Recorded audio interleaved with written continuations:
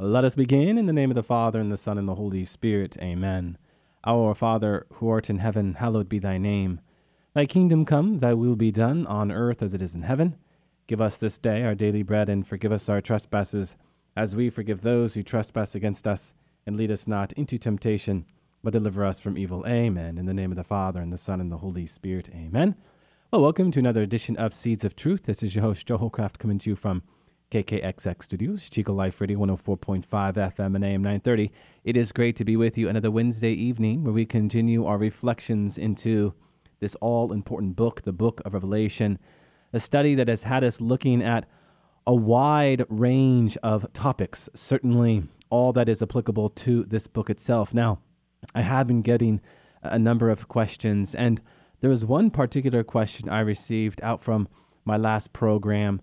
Specifically, the question was what insights can be gained if you just look at the various names of evil, how Satan identifies himself just not as Satan, but also as the tempter, the devil, Lucifer, and others. So what I thought we would do before we get back into chapter 10 is take up that question and do so mindful of the temptation narrative. Now, why the temptation narrative? Well, if you read the temptation narrative closely, especially in the Gospel of Matthew, you see something happening.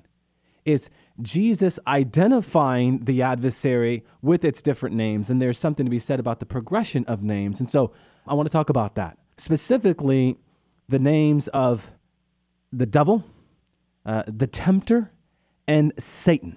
Okay, these are the names we have in the temptation narrative.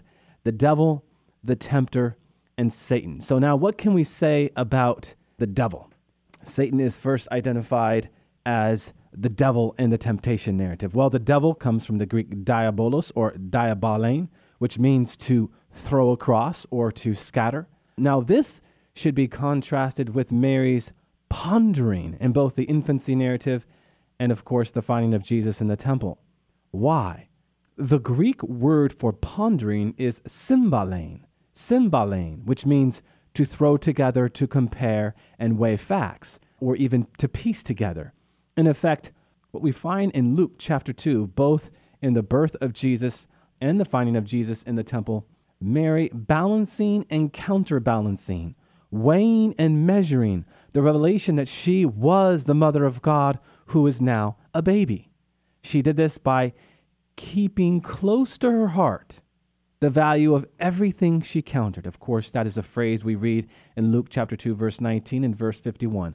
Keeping close to her heart. Essentially, what we see in Mary's pondering, her symbalein in the Greek, is not only a weighing, but also a piecing together of a series of events that she was slowly being made to understand. Mary does not boast of her accomplishment or achievement of becoming the mother of God. Rather, she fades into the background until she is made to see each moment in its proper season. Now contrast Mary's pondering, that symbalein of throwing together or piecing together, with the Greek for devil, diabolos or diaballein, which means, again, to throw across, to scatter.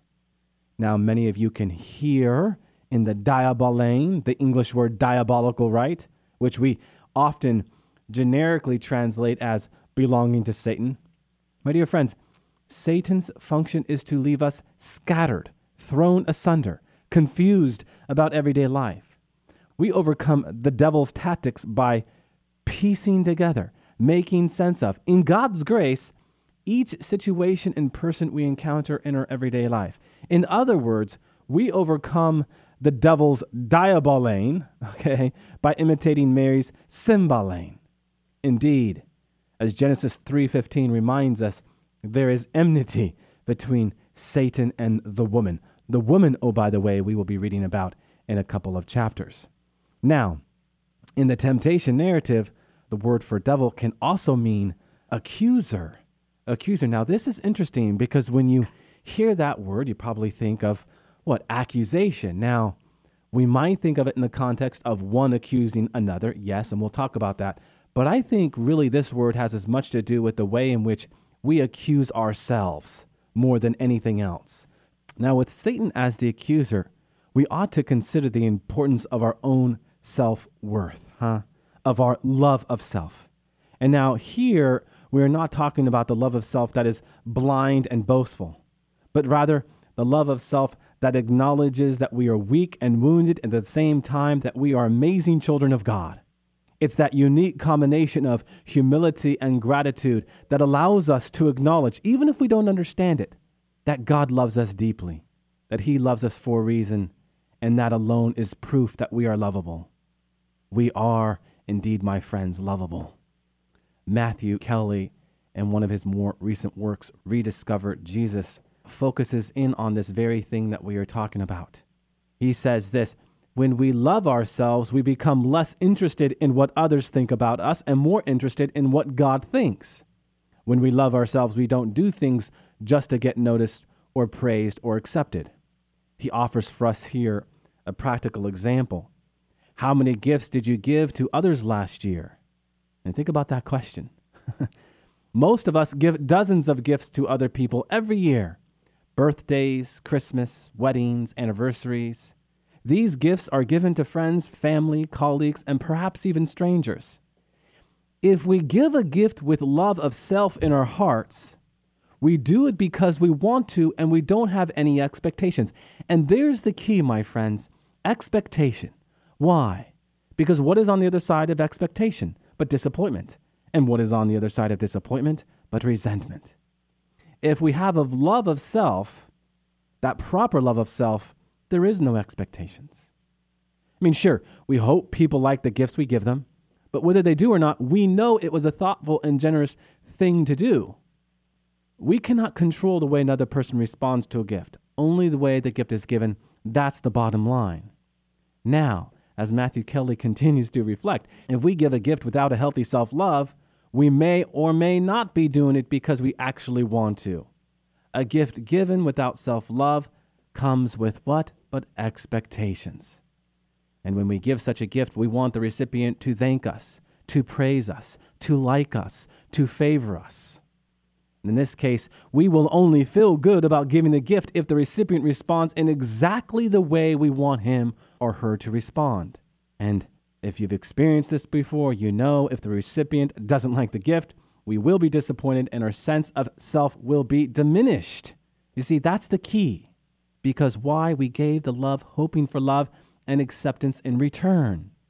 And Satan is in that because he's constantly saying, you are not the crown jewel of creation. And brothers and sisters, as we are all created in the image and likeness of God, we are all crown jewels, reflections of God. Now, that being said, there is something to be said about what we share in when we accuse others of wrongdoing in the absence of reverence and gentleness. We've talked about those two virtues, reverence and gentleness, a great deal. When there's an absence of those virtues, when there's an absence of humility and love, when we are correcting our brothers and sisters in Christ, this can easily turn into a kind of accusation. What could be said of what one does when they judge another without reason to judge? This, my dear friends, is very dangerous. You do not judge what you do not see, that which is subjective, hidden, unknown, unseen, but you judge what is objective, revealed, known, seen. When you place a judgment on what you don't see, you sin.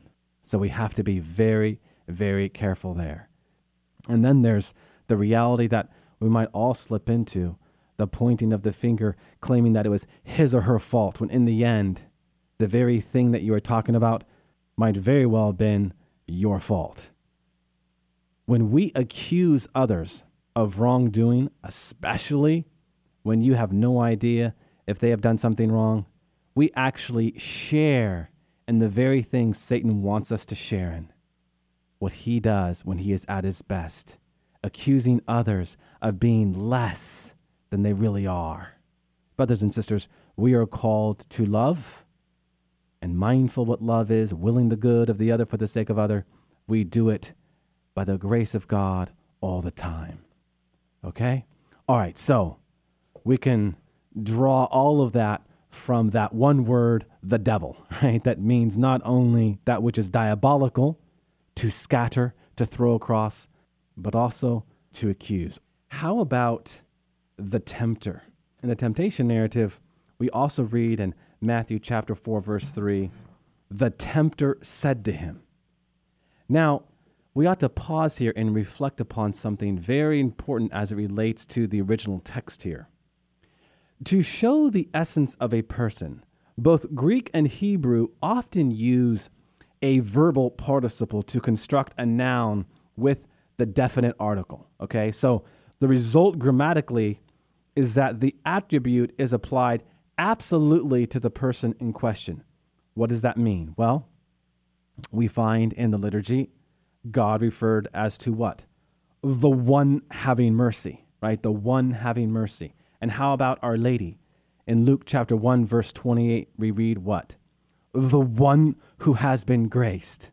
The sacred name of God is probably itself such an absolute principal construction, meaning something like the one who is being. The present passage in Matthew chapter 4, verse 3 refers to Satan as the one who is tempting. So what is going on there? The tempter, par excellence, is he who absolutely, right, definitively places obstacles on one's path to God. It is the law of being that one thing must influence another according to its own nature and disposition. I mean, if God is substantial charity, which by nature is diffusive of itself, then the devil is the principle of contradiction and negation that wants to interrupt the flow of love from God. So what do I mean by this absolute contradiction? Well, I touched upon this the other day. If Satan is the hero of the world, the Lord of the earthly minded who disrupts the divine at every step, then Christ is the divine hero who disrupts the earthly minded in their wicked ways with the revelation of humility, love, and truth. Satan says, trust in me. Jesus says, trust in me. Right? Satan says, trust in me. And remember the best translation of mammon. In the Hebrew, it's not only trust in me, but trust in wealth. So when Satan says, trust in me, the idea here is trust in your possessions, trust in wealth, trust in power. Our Lord's counteroffer is what? His own fatherhood. Trust in me. Entrust yourself to my heart, my merciful heart. Beautiful. Okay, how about Satan? So in the temptation narrative, we have the devil, we have the tempter, and then we have Satan. And we know in Matthew 4, verse 10, we read, away with you, Satan. Now, Satan is best translated as adversary and enemy. It is the name consecrated by Jewish tradition to the dark forces that opposes itself to God's life-giving designs for man's salvation. And again, in the temptation narrative, this completes the triad of names given here to the evil one. Devil, accuser, the tempter, right? The one who tempts, and now Satan, or adversary. This variety of names indicates that the force of evil never remains abstract. Possessing intelligence, it knows how to construct detailed plots to assail man. And as the Lord suffers temptation after temptation, he peels away the layers of sly disguise and reveals evil for what it is. We could say that Jesus counters the specificity of evil with the specificity of good, so as to remove man from that region of moral impotence where he had been confined for so long. In so many ways, we could say that much of the victory lies in the ability to recognize, name, and thus exorcise, exorcize, exercise the forces that oppose our spiritual progress. As adversary or enemy, we ought to consider what but warfare, spiritual warfare. When you hear those words, you think of opponent. How do you defeat an opponent? Well, you do everything and anything it takes to get ready to defeat your opponent. Well, in the spiritual life, what is that? Well, as a Christian and Catholic, That's living the sacramental life, especially in confession and the Eucharist, and praying often. What does Paul say? Pray without ceasing. So we pray often, not only the formal prayers of the Mass, right, and for that matter, the Divine Office and the Rosary, but also the informal prayers. That just more regular conversation with God. Conversation with God, prayer, right, itself is the most powerful weapon we have against the adversary. Why? Because if we are in conversation with God, we can then identify the ways in which Satan works. We can anticipate it, if you will. And when we encounter it, we can see it for what it is. And then we can act prudently. Remember what the word prudence means. The word prudence comes from the Latin prudentia, which means sagaciousness or sagacity, that acute awareness. You have an acute awareness into a particular situation, and you make the prudential decision. So there you have it. The longer response to that question in relationship to what insights can be gained by identifying the evil one's names, the devil, the tempter, Satan. And I hope that it was beneficial to do so within the context of the temptation narrative, because certainly in the temptation narrative, we have those progressions. We have Satan revealing himself slowly. Okay, with that, let us jump back into the book of Revelation. We are in chapter 10, and why don't I go ahead and read verses 8 to 11. So this will wrap up chapter 10. Then the voice that I had heard from heaven spoke to me again and said, Go, take the scroll that lies open in the hand of the angel who is standing on the sea and on the land. So I went up to the angel and told him to give me the small scroll. He said to me, Take and swallow it. It will turn your stomach sour, but in your mouth it will taste as sweet as honey. I took the small scroll from the angel's hand and swallowed it. In my mouth it was like sweet honey, but when I had eaten it, my stomach turned sour. Then someone said to me, You must prophesy again about many peoples, nations, tongues, and kings.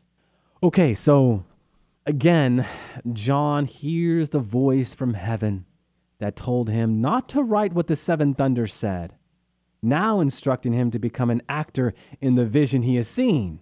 Go, take the scroll. Incidentally, the word for scroll here is the same one used several times back in chapter 5. Moreover, the Greek word translated lies open is in the same verbal form as in chapter 10, verse 2, where it is translated more precisely as that had been opened. Now, what happens next resembles an experience of the prophet Ezekiel, and all the commentaries here go to the prophet Ezekiel, chapter 2, verse 9 to chapter 3, verse 3. So why don't we go ahead and turn our Bibles to Ezekiel, chapter 2, verse 9. There we read, It was then I saw a hand stretched out to me. In it was a written scroll.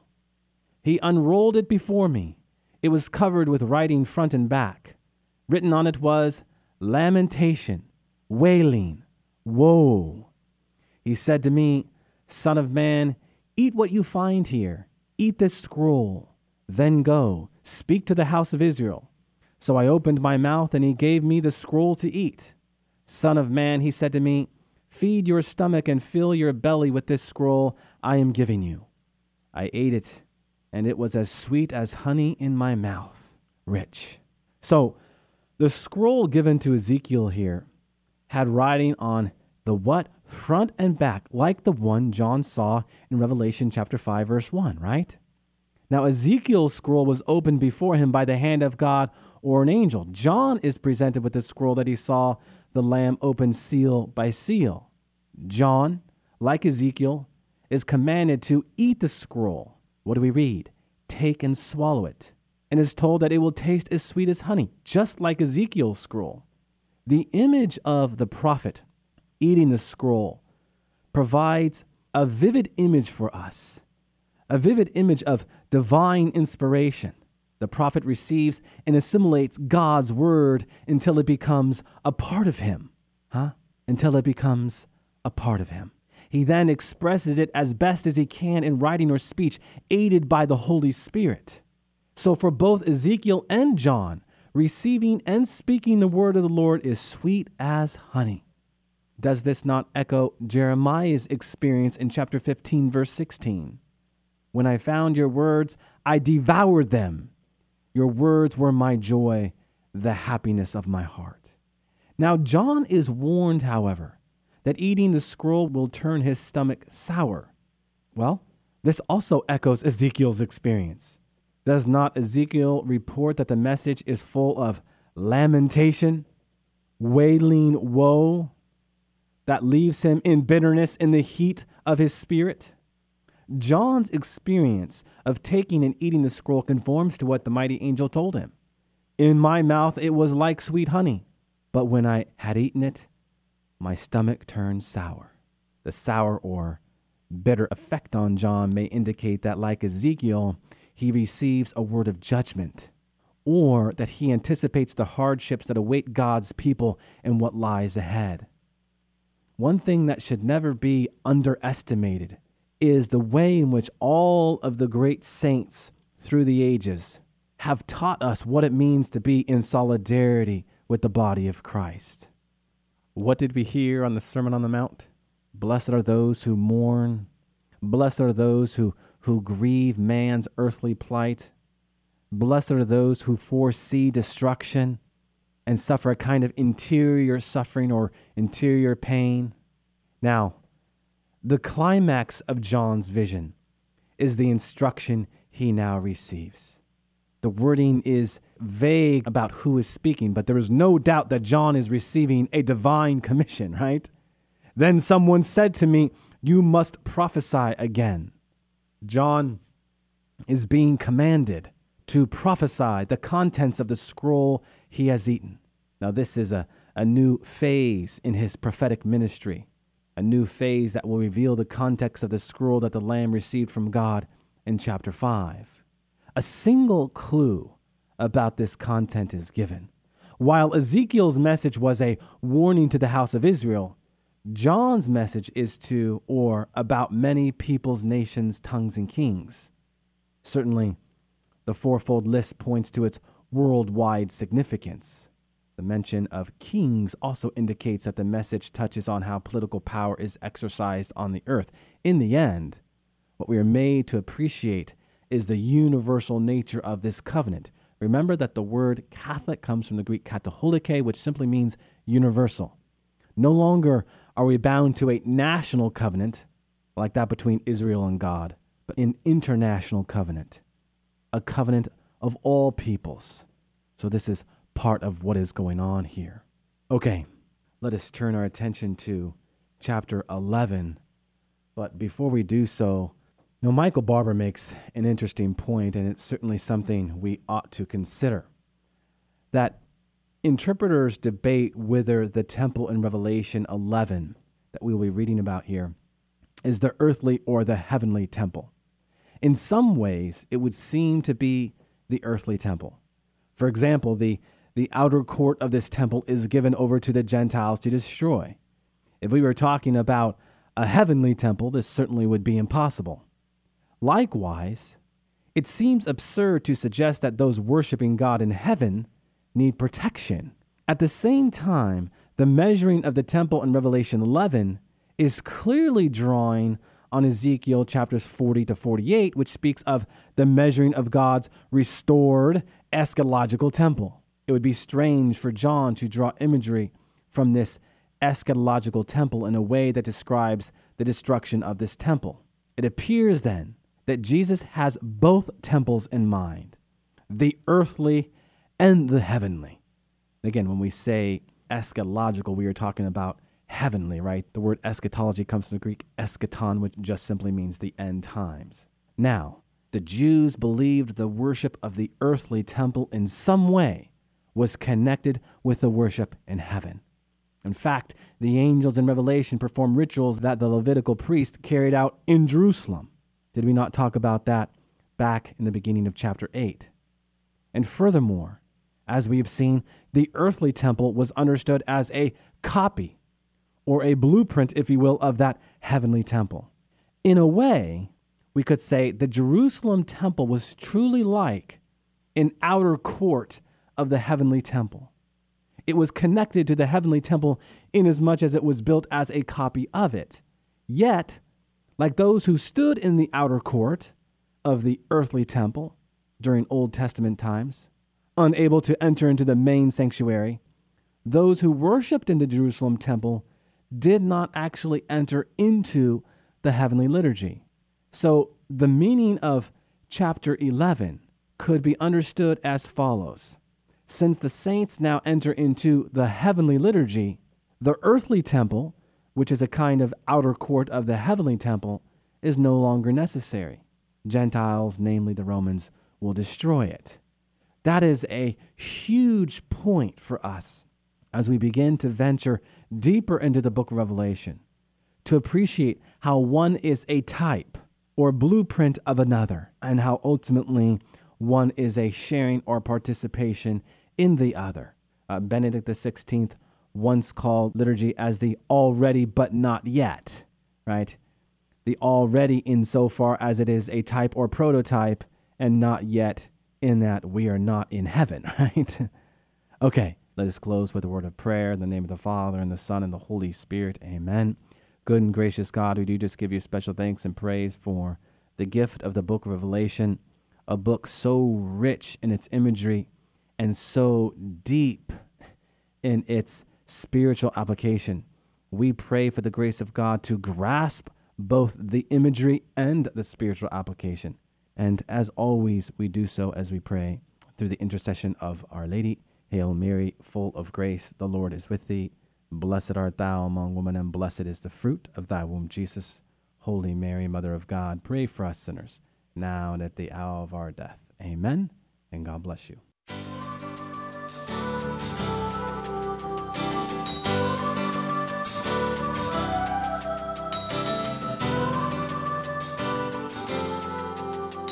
Thanks for listening to Seeds of Truth, heard every evening, Monday through Friday at 5:30 here on KKXX. If you'd like to hear this program or find out how you can help support Seeds of Truth, the website is joehollcraft.org.